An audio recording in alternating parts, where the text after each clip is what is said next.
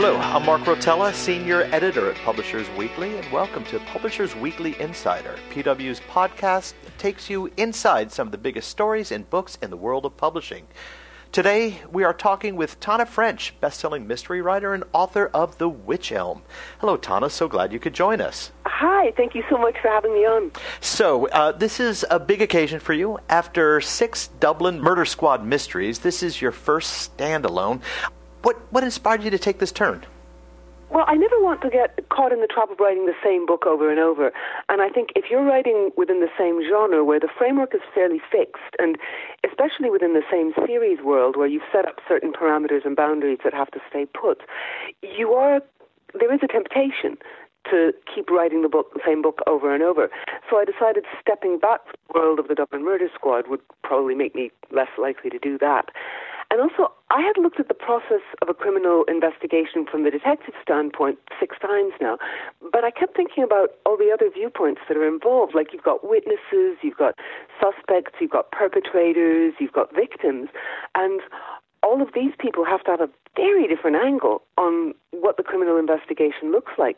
Like, for the detectives, this is, all the procedural stuff is somewhere where they feel very at home. They're driving it, they're controlling it, it's a source of strength, it's a way of reimposing order on chaos. But from all those other standpoints, it has to be exactly the opposite. Like, you're completely out of control, this alien, incomprehensible, and probably very terrifying thing has basically turned your life upside down, and you have no power to direct where it will go or what will happen, and you don't know where you stand within it. And I wanted the chance to give a voice to some of those other viewpoints, and Toby Hennessy, the narrator in The Witch Elm, is at various points in the book. He's all of those. So let's talk a little bit about Toby, and it's true. We've kind of taken a diversion from what we think of a road weary, learned, wizened detective, and kind of turned the attention to Toby, who's this young, likable man in his 20s. Tell us a little bit about him, and just for our listeners, just set the stage a little bit. Well, Toby's basically a happy-go-lucky, cheerful guy, 28.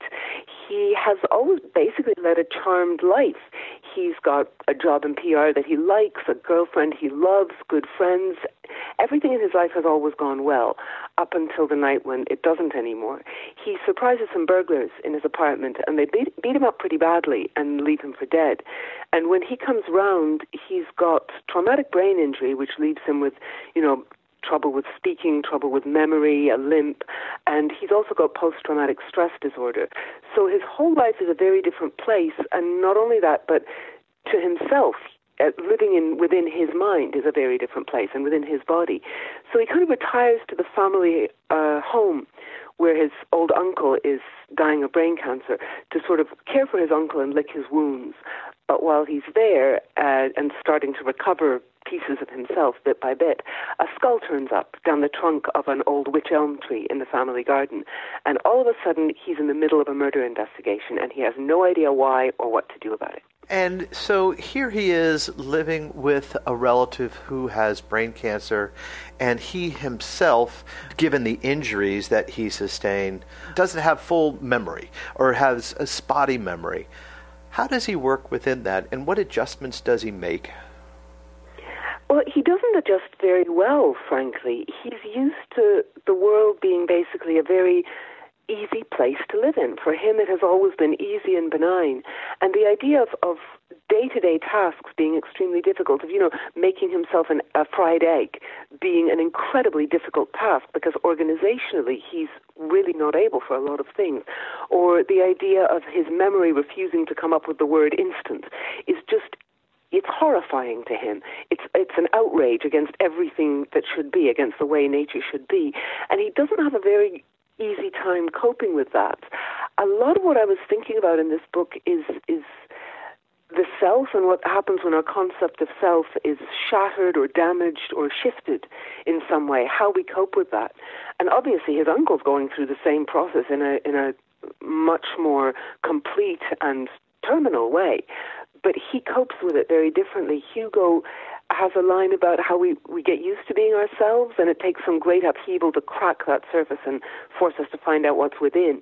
And he ends up using the fact that who he is disintegrating as a way to find something else that he never knew was within him, whereas Toby doesn't quite manage to do that. He's struggling to find some new place he can inhabit within this unfriendly and unreliable world, but he never quite finds a place.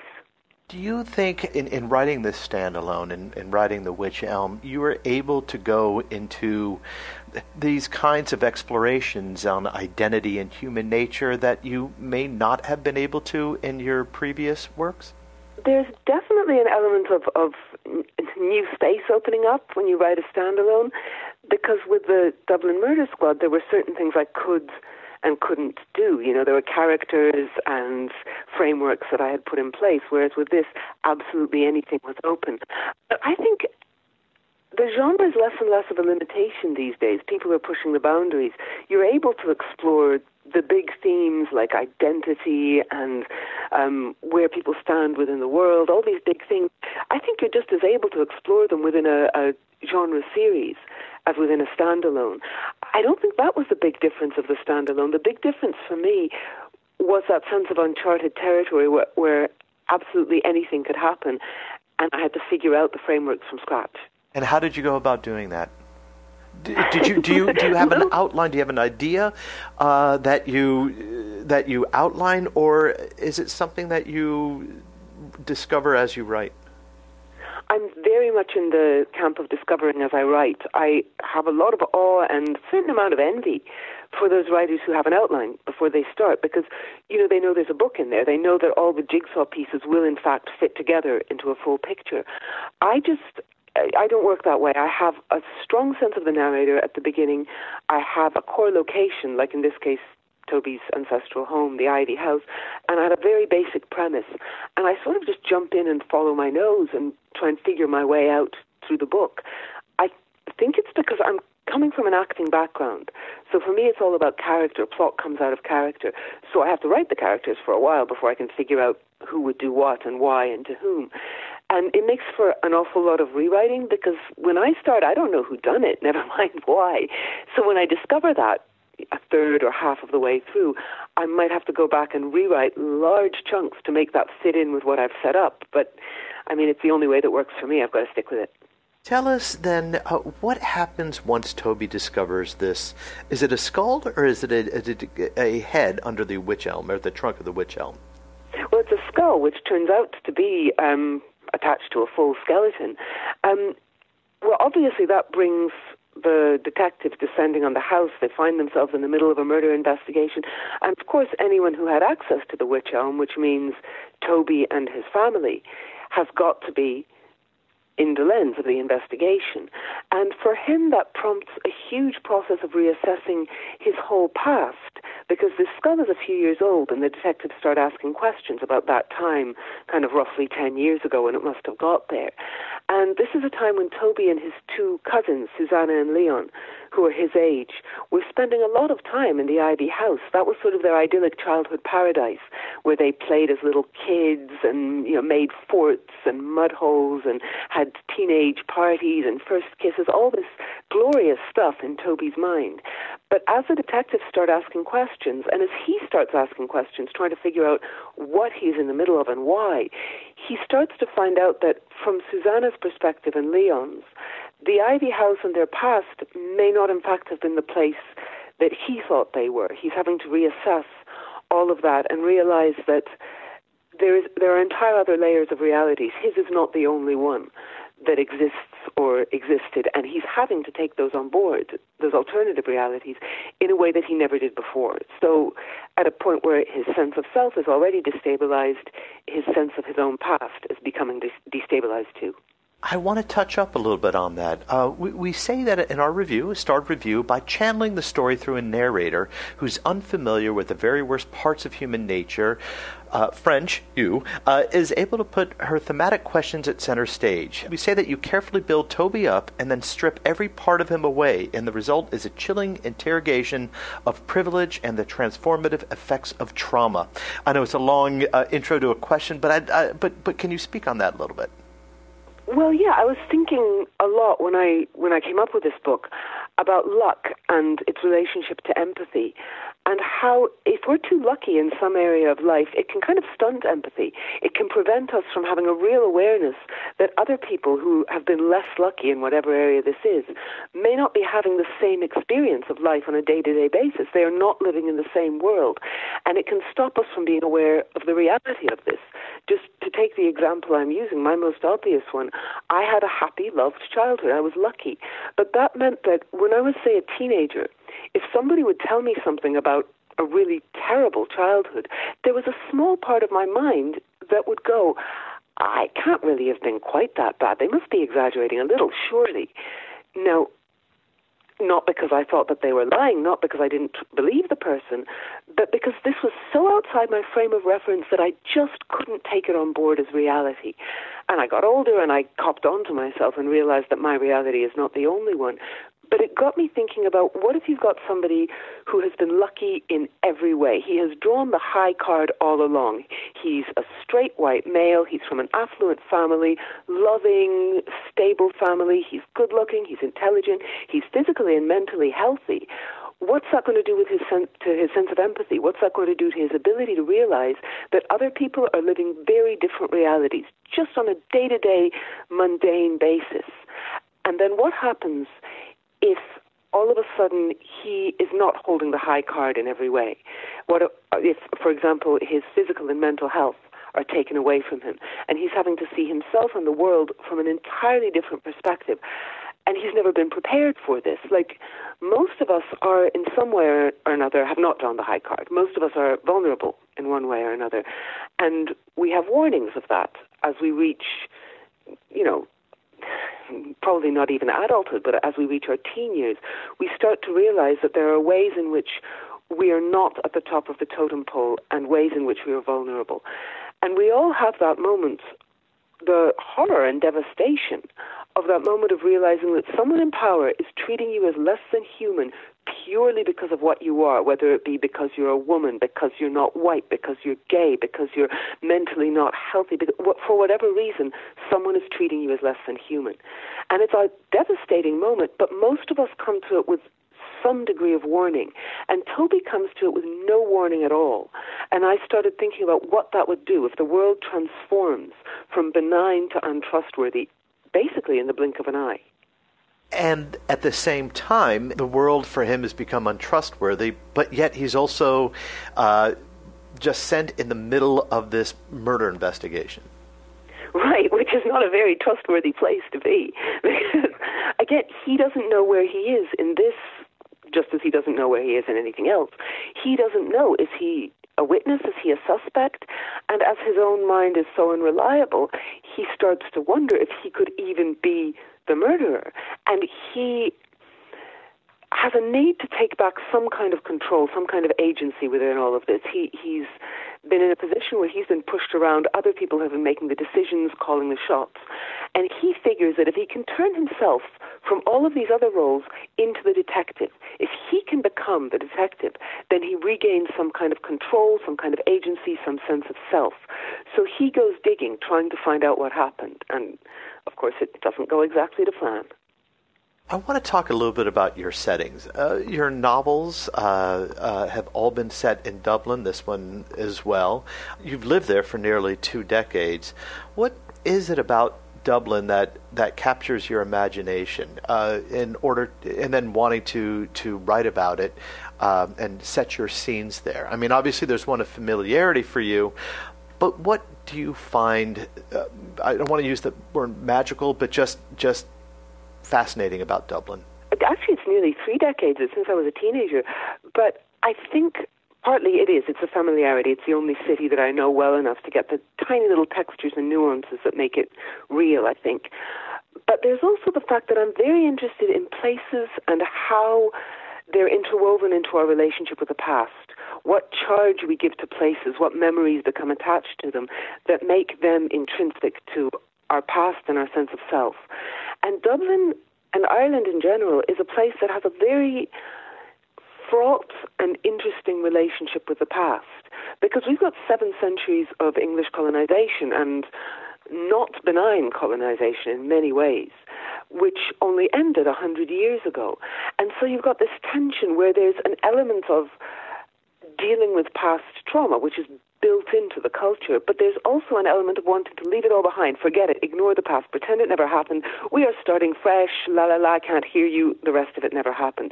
And that's evident in everything from, you know, the architecture, where there's all this beautiful Georgian architecture from when the British were in power, and then there's the more modern stuff, which is, much of it, absolutely hideous in a way that I can barely even describe, because it's a reaction against the proportions and grace and elegance of the British architecture. It's a way of saying we don't have to do it this way anymore. So everything within Dublin, when you walk down a Dublin street, you're seeing that past made flesh, and you're seeing that fraught and tense relationship with the past made flesh. And I like that. I find that really interesting. And so where would this set, where the Witch Elm would grow? That house is probably somewhere in the Rathmines, Harold's Cross area, somewhere out there. They have that kind of house, but I don't have a specific house in mind. Mm. So you just mentioned you're coming to writing from a performer's point of view. You were an actor, performer before turning to writing. What made you turn to writing, and what satisfies your creativity by being a writer rather than a performer? I mean, I miss acting. I loved acting. I love the teamwork element of it. Like when you're acting, if you get one of those days where just nothing is working, then there's the director, there's the other person in the scene who'll give you a hand out of that. Whereas if I'm writing and I'm having one of those days where nothing works, it's just me. I've got to get myself unstuck. I kind of came to it by accident almost. I was in theatre. Gigs never line up neatly. You've always got, if you're lucky, a few weeks in between. And I had a few weeks off in between shows, and I went off to do an archaeological dig, because I've always been fascinated by archaeology. I love it. And there was a wood not far from the dig. And I kept thinking, that would be a great place for kids to play. And then one day, which I suppose is the difference between normal people and mystery writers, I thought, what if 3 kids ran in there to play and only one of them came out and he had no memory of what had happened to the other 2? Like, what would that do to you growing up, knowing that you've got the solution to that mystery in your mind, but you cannot find it? And then what if he became a detective and a murder case drew him back to that wood? So I scribbled it on a piece of paper. I went off to do the next show. I forgot the whole thing. But I found the piece of paper about a year later when I was moving flat, like under phone bills with coffee stains on it. And I really wanted to know what would happen in that story. And, I mean, nobody else was going to write it for me. The only way I was going to find out was by going in there and writing it. I didn't think I could write an entire book because I had never tried before, but I figured I could probably write a scene and then maybe another scene and then, whoa, look, I've got a whole chapter.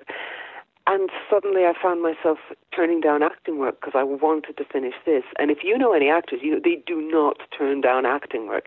And it suddenly hit me that I was really serious about this, and I really wanted to finish this and to finish it as well as I possibly could. So, going back to your book, which other character than Toby did you really find surprisingly enjoyable to inhabit? If not enjoyable, did you just really just immerse yourself in the character? I liked writing all of them. I like writing characters who are as far from me as possible, which I think is the acting instinct again. I get to be me all day long. The point of the arts for me, whether as audience or as creator, is that you get that chance to see the world through somebody else's eyes for a few minutes, few hours, few days. You're seeing the world entirely differently, which I think goes back to the empathy thing. Again, the arts are an incredible it's more than they inspire empathy. They grow it within us. They teach us that other people's realities are there and real, and that's what I love most, is those moments. So I think I probably enjoyed most writing Hugo, Toby's uncle, because he's so far from me. He is an older man. He's at the end of his life, and he's got a very solitary, peaceful, settled life where he's arranged it all in accordance with what he needs and what he's interested in. And it's got all of its own peaceful rhythms. And that was very interesting to write. Somebody who has got his life settled exactly like he wants it, and then he's dealing with an upheaval to it that he knows will be the last. So yeah, he was a lot of fun to write. So what's the plan for you next? Are you returning to the Dublin Murder Squad, or do you think you'll write another standalone? It's another standalone next. I haven't left the Dublin Murder Squad behind, but I think it's probably good to take a few years off it and come back to it with fresh eyes. It takes away some of that risk of writing the same thing over and over. So it's another standalone. I'm still at the stage where I'm bouncing ideas around, and I probably can't say anything remotely coherent about it. But the one thing I want, right, is I'd like to write something relatively short, because I write great big doorstops of books. I just have long ideas. And I'm in awe of those writers who can condense what they write into something so tight where every word counts, every word carries huge weight, and they get as much done in 250 pages as I'm getting done in 400 odd. So I would really like to see if I can do something like that. If you look at Daniel Woodrow with Winter's Bone, or I'm just reading Charles Portis' True Grit, stuff like that where it's so succinct and condensed and it packs so much punch. Now, I don't know if I can do anything like that, but I'd really like to try. Well, we look forward to seeing what you do come out with next. Thanks. We've been talking with Tana French, the author of The Witch Elm, which is in bookstores today. Tana, thank you so much for talking with us. Thank you again for having me on. I'm Mark Rotella, Senior Editor at Publishers Weekly. This is PW Insider. Please be sure to subscribe to PW Insider on iTunes, and we'll see you next week.